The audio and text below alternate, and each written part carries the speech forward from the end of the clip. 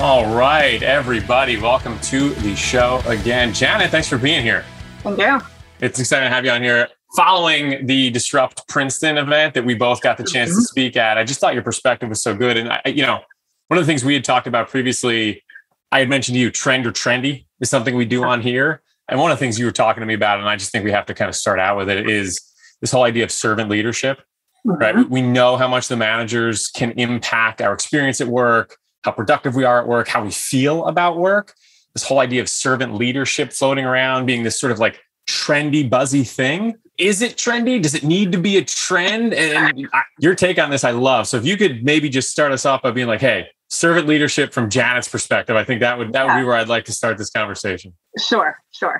So servant leadership, it probably does still fall a little bit into this trend bucket, and it really shouldn't. We need to pull it out of the trend and into the normal practice, because this first came up as a concept in the 1970s. Like, nothing should be a trend for 50 old? Years. Yes. So Nothing should be a trend for that long, for what are we, 50 some years now, without actually becoming some sort of practice. So I think the big problem that we have with servant leadership these days is that people don't really understand what it is.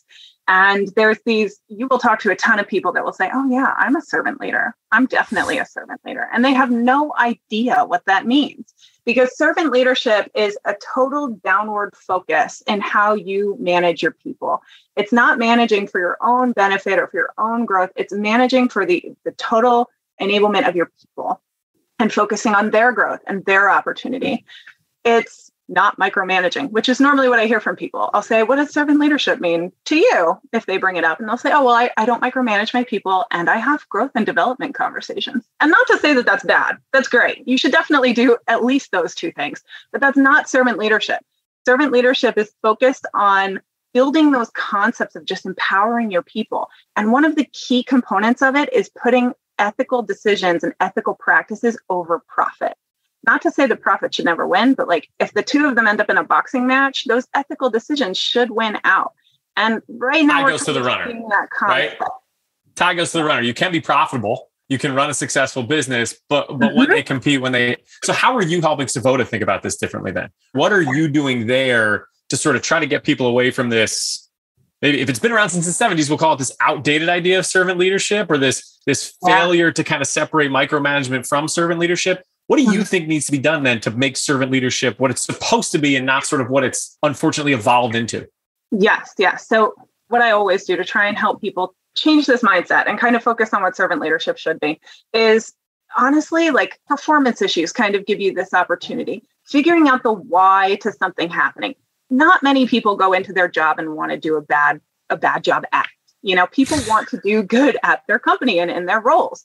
And in some ways, we box people into this idea of doing work the way that we know how to do it. Well, I trained you on the way that I do it in the processes that I use. So you should follow those processes. And if you do it differently, that's not the way that I wanted it done. And really, that gives a good opportunity to kind of focus on some of these servant leadership principles. Are you talking to your person about how the work actually gets processed for them? Do you know how they process the thoughts and concepts that get to that goal? Is it really important how they get to the goal? I mean, yeah, you don't want to hire a surgeon and then have them get creative on how they do heart transplants, but like, not many of us are doing that level of work here. We can allow some level of flexibility of how we get to point A to point B. We can take a little bit of a wigglier road. So these performance issues, right? Because you're saying those are the opportunities to start to understand how each person works, as opposed to just sort of treat it as this like idea that like a person's just bad at work. Yeah, it's the way that you can kind of wiggle into this conversation for people who are already managers, because most people walk into management with a philosophy that they already have. And for some people who've been in management for a while, you're going to have a hard time convincing them that they're doing it wrong. Maybe some of them know they're doing it wrong, but you're going to have a harder time. By taking some of these little opportunities to try and coach them on, let's think about this a little differently, and let's see how we can really see this person succeed. That gives you the opportunity to kind of maybe get that switch to start to flip of, all right, maybe there's a different way that I can treat my people that can help them become the best at their role. So that's really kind of like your foot in the door for anyone who really wants to talk about this with someone that feels like maybe it's not as easy to just be like, hey, I really don't like the way you manage your people. Let's talk about how you should do it totally differently. How are you guys, right? Because what I hear from my managers a lot, right? Like we've got the problem I think you're describing. I'll raise my hand and go like, okay, I'm talking to you and I'm going like, look in the mirror, Kyle, right? Like this is, I'm a bad manager. I think I'm a bad manager. I have to go back. Do not pull my people after this because I think I'm a bad manager. But if I think about myself or even my managers, right? Their plate is overloaded, especially post-COVID. Everyone's doing more with less, right? We're asking managers especially to sort of be a lot of different things beyond just a manager. I'm not asking you to fix my problem, right? I'll go fix my problem. But how are you guys, right? How are you guys at your company trying to help the managers then create the space and the time necessary to manage like this, right? Like it's got to be about the environment to not just, hey, this is a good idea, right? Because it sounds like a good idea.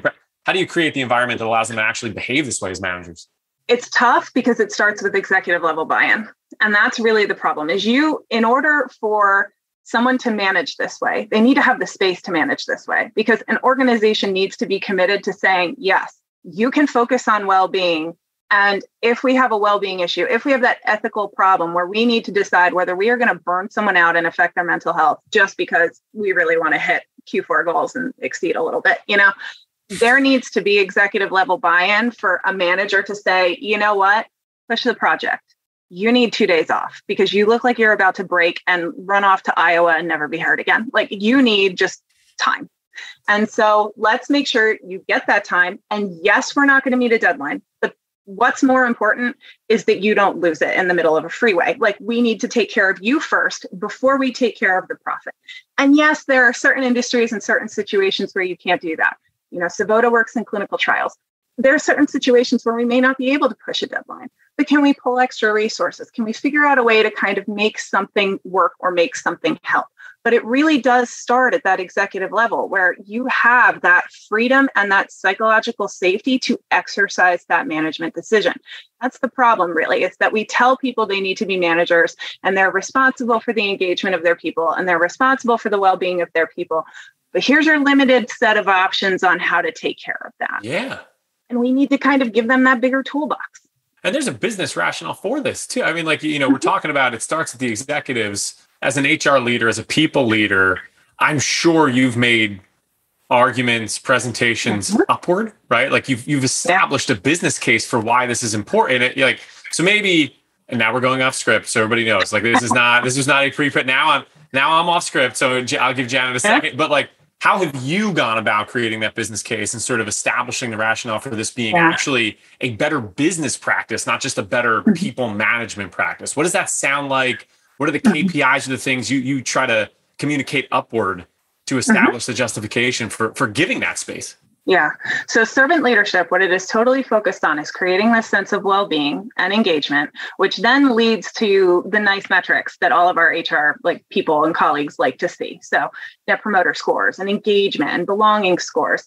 And what we know based on research and science and very recently conducted studies is that higher belonging scores in employees lead to a 56% increase in job performance, a 50% reduction in turnover risk, and 167% increase in employee net promoter scores. Not to mention there's 18 times as many internal promotions in companies that have higher belonging scores than companies that don't. So if there's any executive that can look at those kind of numbers in the current turnover tsunami that we have and the mental health crises that we have, and the absolute employee burnout numbers that we have. If anyone can look at those numbers and say, I'd rather take the $10,000 up front in this sale that we're going to get and just tell them to deal with it, they are a poor business person in my book. So when you look at the absolute ROI that can come in from actually investing in the people that take care of your company, that is the key. Anyone who has any kind of strategic mindset, once they look at the actual numbers behind this, should be able to see the value.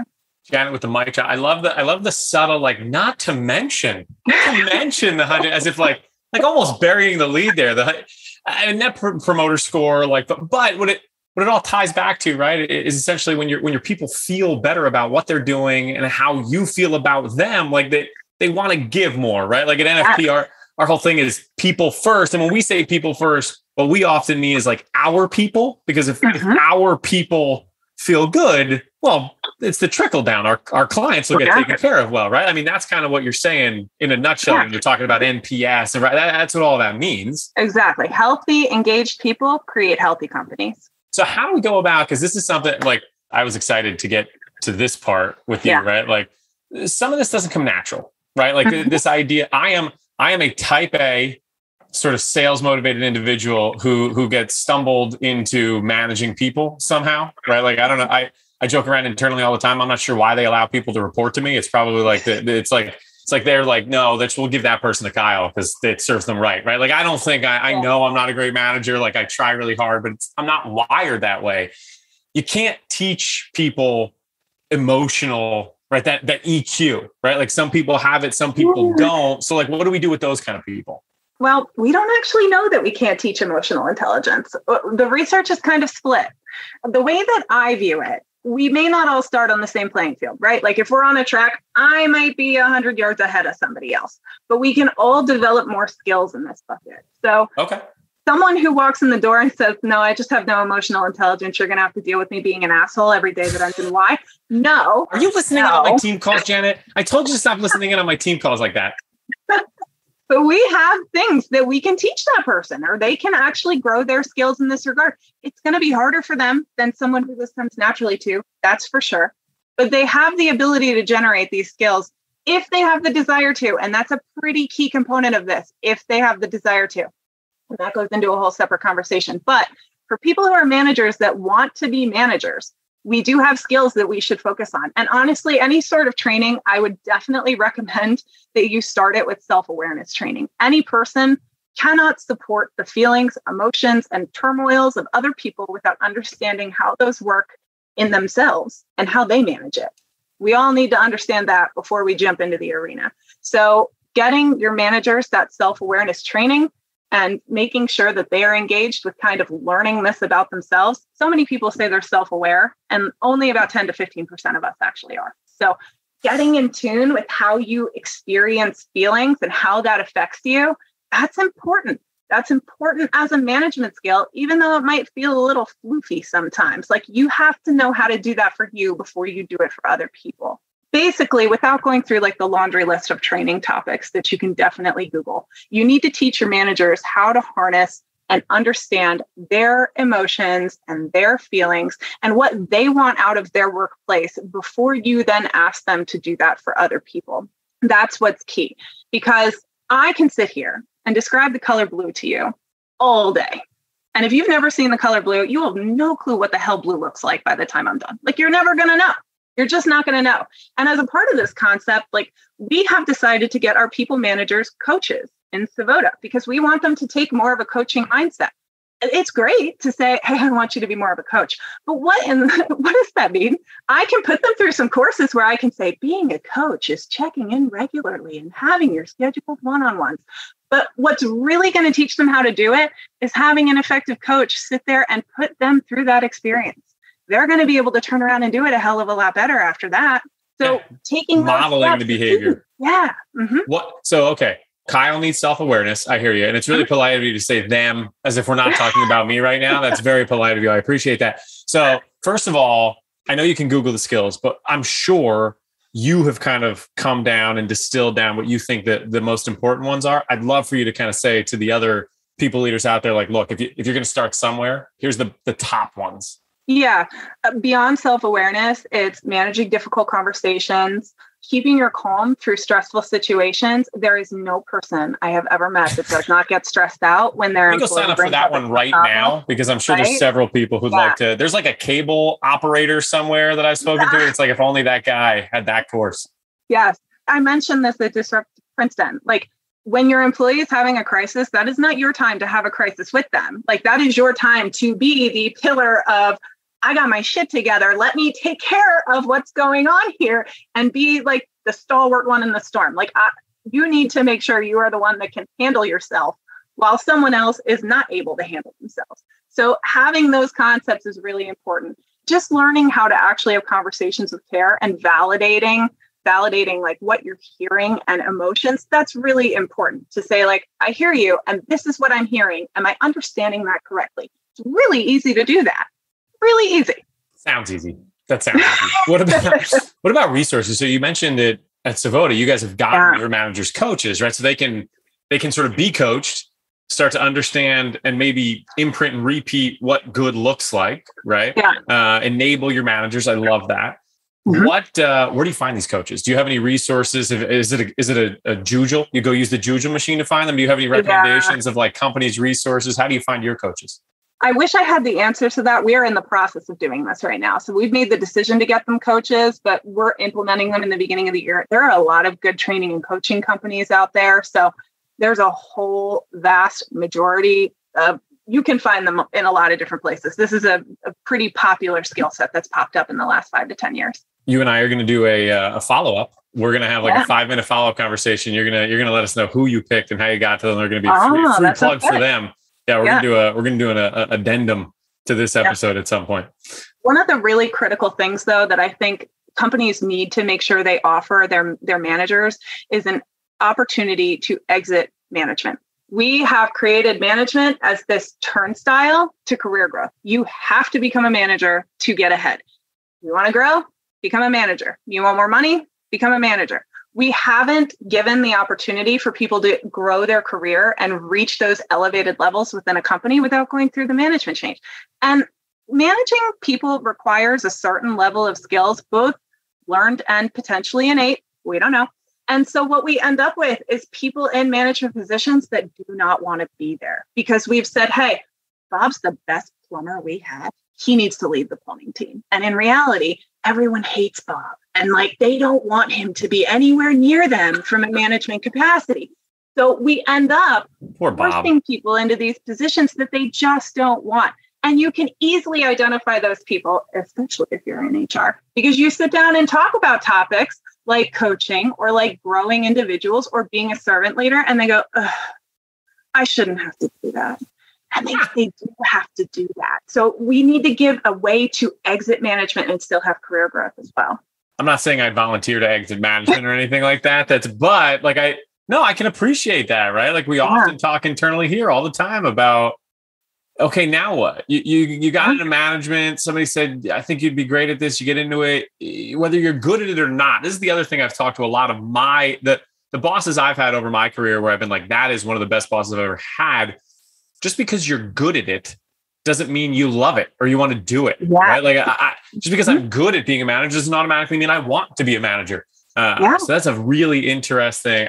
Is that something where you think a lot of organizations are going to start to see that, especially as talent kind of contracts and becomes difficult to find? It's like sort of the repurposing and reallocating of like, okay, there's value for you to not be a manager. It's actually valuable to get you kind of doing something else because we can't find it anywhere else. I think companies that really want to attract talent right now need to start building this into their structure. I don't necessarily know that it's something that candidates are strongly exploring right now because we still have this culture of like, you got to be a manager to get ahead. I don't think people have, on the mainstream side of work, have decided that there are other opportunities, but we really need to find out what they are. Because as you said, you could be good at management, but you may not be able to manage being a manager, either because you have anxiety or you have a lot going on in your life right now where you can't take on the emotional needs of someone else beyond the emotional needs of yourself and your family.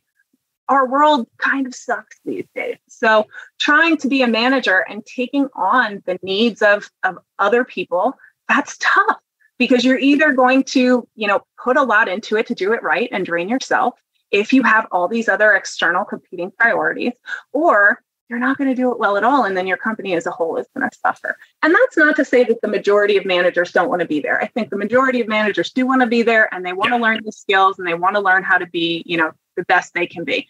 But there are those people that we have forced into this track just off the basis of career growth or because they are the technical expert and we've asked them to do a job that is no longer technically focused. And that is where we're really struggling here, where we really need to provide that exit ramp in conjunction with the strong training for the people that actually want to be there. I think that's a great point. That exit ramp, I think, could also be like a huge recruiting advantage to somebody you bring them over and say like, hey, and we think we've got other options for you if or when you realize that like, hey, I just don't want to do that. I've made my impact. I don't want to do this anymore. That's a really cool idea from a recruiting perspective or even a retention perspective, saying to your people, like, don't go feel like you've got to go become a manager elsewhere, right? Because you don't want to be a manager here, we can find something else to kind of deliver value in the organization. Yes. And those roles can look like subject matter expert roles or like elevated experts in something that are collaborative roles, but not required to manage people, or process leaders in an agile structure where they may lead the day-to-day of tasks and delegating and figuring out how process gets done, but they don't have to manage the actual growth or development or day-to-day emotional management of people. Yeah. So I'd like to play our little game, trend or trendy, with you, Janet, right? We come up with some HR topics that are out there in the universe being talked about a lot.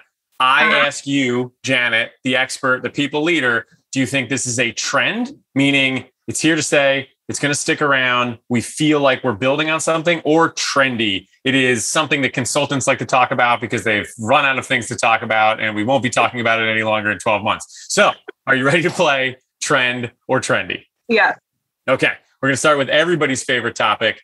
Janet, trend or trendy mental health support in the workplace? Trend or trendy? Oh my gosh, trend. Definitely. This is something that we need to build stronger. We need to build upon regardless. The generations before us did not have no mental health issues. They, as we call it, suffered in silence. This has always been a thing. It's just that as time has gone on, people aren't willing to place employers above their own mental health anymore. And employers getting involved in kind of assisting with that mental health or like building that well-being is going to be critical for retaining and connecting with employees. Well-being in general has been a growing focus of employees for the last couple generations, but so much so that it is the number one focus for millennials and Gen Z. In fact, most employees throughout the pandemic, and 2 different surveys that were completed, said they would leave their job and take a pay cut for a company that prioritized their mental health and made them feel passionate and connected at work. Like, that is the key here. We're throwing money around like it's nobody's business to try and recruit people right now. And that's not what's most important. People are looking for that place where they are going to actually get this kind of support that servant leadership gives them, this kind of actual growth and enablement, and the wellness and well-being that comes along with it. First of all, love the callback. I like how we're threading servant leadership into all of it's almost too easy for you, Janet. But number 2, that was a good answer. Number 2, right? Trend or trendy, and I'm going to it's like a big one. So take it wherever you want. The Great Resignation and remote work. Is this a trend or is this trendy? Okay. I consider the Great Resignation trendy in a certain way. The topic of it in general is trendy because I think it's just kind of like let's put a fancy name on some things that we did wrong and are now. Which consultant came up with it, but man, that guy had a marketing background and that lady had a marketing background. Yes. Remote work, I think, is a trend. So 2 different answers for 2 different subjects. Let me put it this way. I love the mountains. I would love to go live in the middle of Montana where no one could find me without a serious 20-mile walk. I want to go work in the middle of nowhere. Can I find an employer there? No. Does that mean I shouldn't work? Probably not. I can do my job from a lot of different places. And some places I need to be in person. Yes, there's a certain level of connection that you get in person that is tough to get remotely. You really need to do it right, But when it comes to attracting candidates, there's a certain level of inclusion that remote work provides that I don't think people recognize as well. It allows people with disabilities to have more employment opportunities. It will give you a much more diverse workforce than you will get by dropping a dot and saying all of our employees will come from 10 miles within this circle. And we all know that the data around the amount of productivity gained or profitability gained by having a diverse workforce, that we can't deny. And so if we need to make remote work more cool in order to get there, I think everybody can agree that it is a trend. Okay, I'm going to say you are right on both of those. I'm going to give you 2 points. I'm going to give you 2 points for both of them. We went to the judges. Yes, the judges said you were right on both of them. Janet, perfect 3 for 3 on trend or trendy. So round of applause for Janet. Janet, we're definitely going to have you back. I think it would be really cool to find out which coaches you picked, how it's going. I think that would be a fun follow-up conversation because I feel like we could talk about this kind of stuff all day. And I'm going to go find a list of topics. I'm going to go make myself I'm going to get some skills. I'm going to get some skills, Janet. You're going to be getting thank you notes from all the people who have to report to me. This is this has been helpful on a personal and a professional level. Thank you, Janet.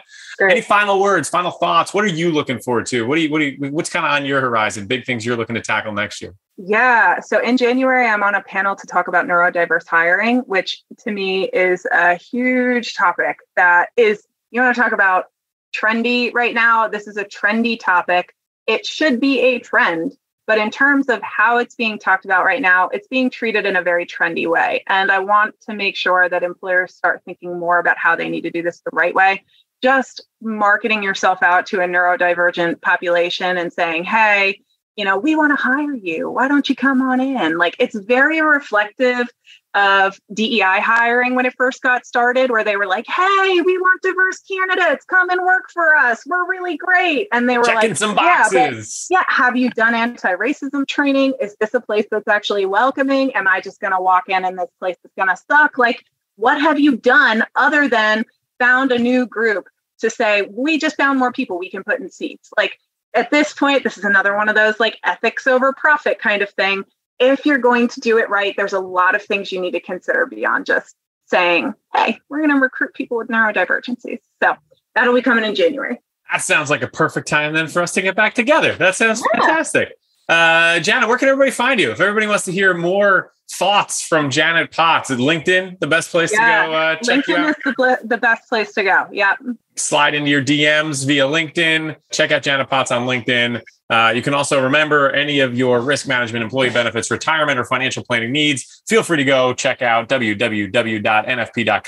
Humans resourced wherever you get your podcasts. You can also go to nfp.com and access it there. Kyle Healy, I am on LinkedIn. You can also find me apparently now on TikTok, which is a new thing. That's a new thing, but that's we're going to do that too. Thank you, Janet, for taking the time. I had a good time. Thank you very much. Everybody, check out Janet, check out nfp.com, and have a great week. Until next time, Kyle Healy, thank you very much.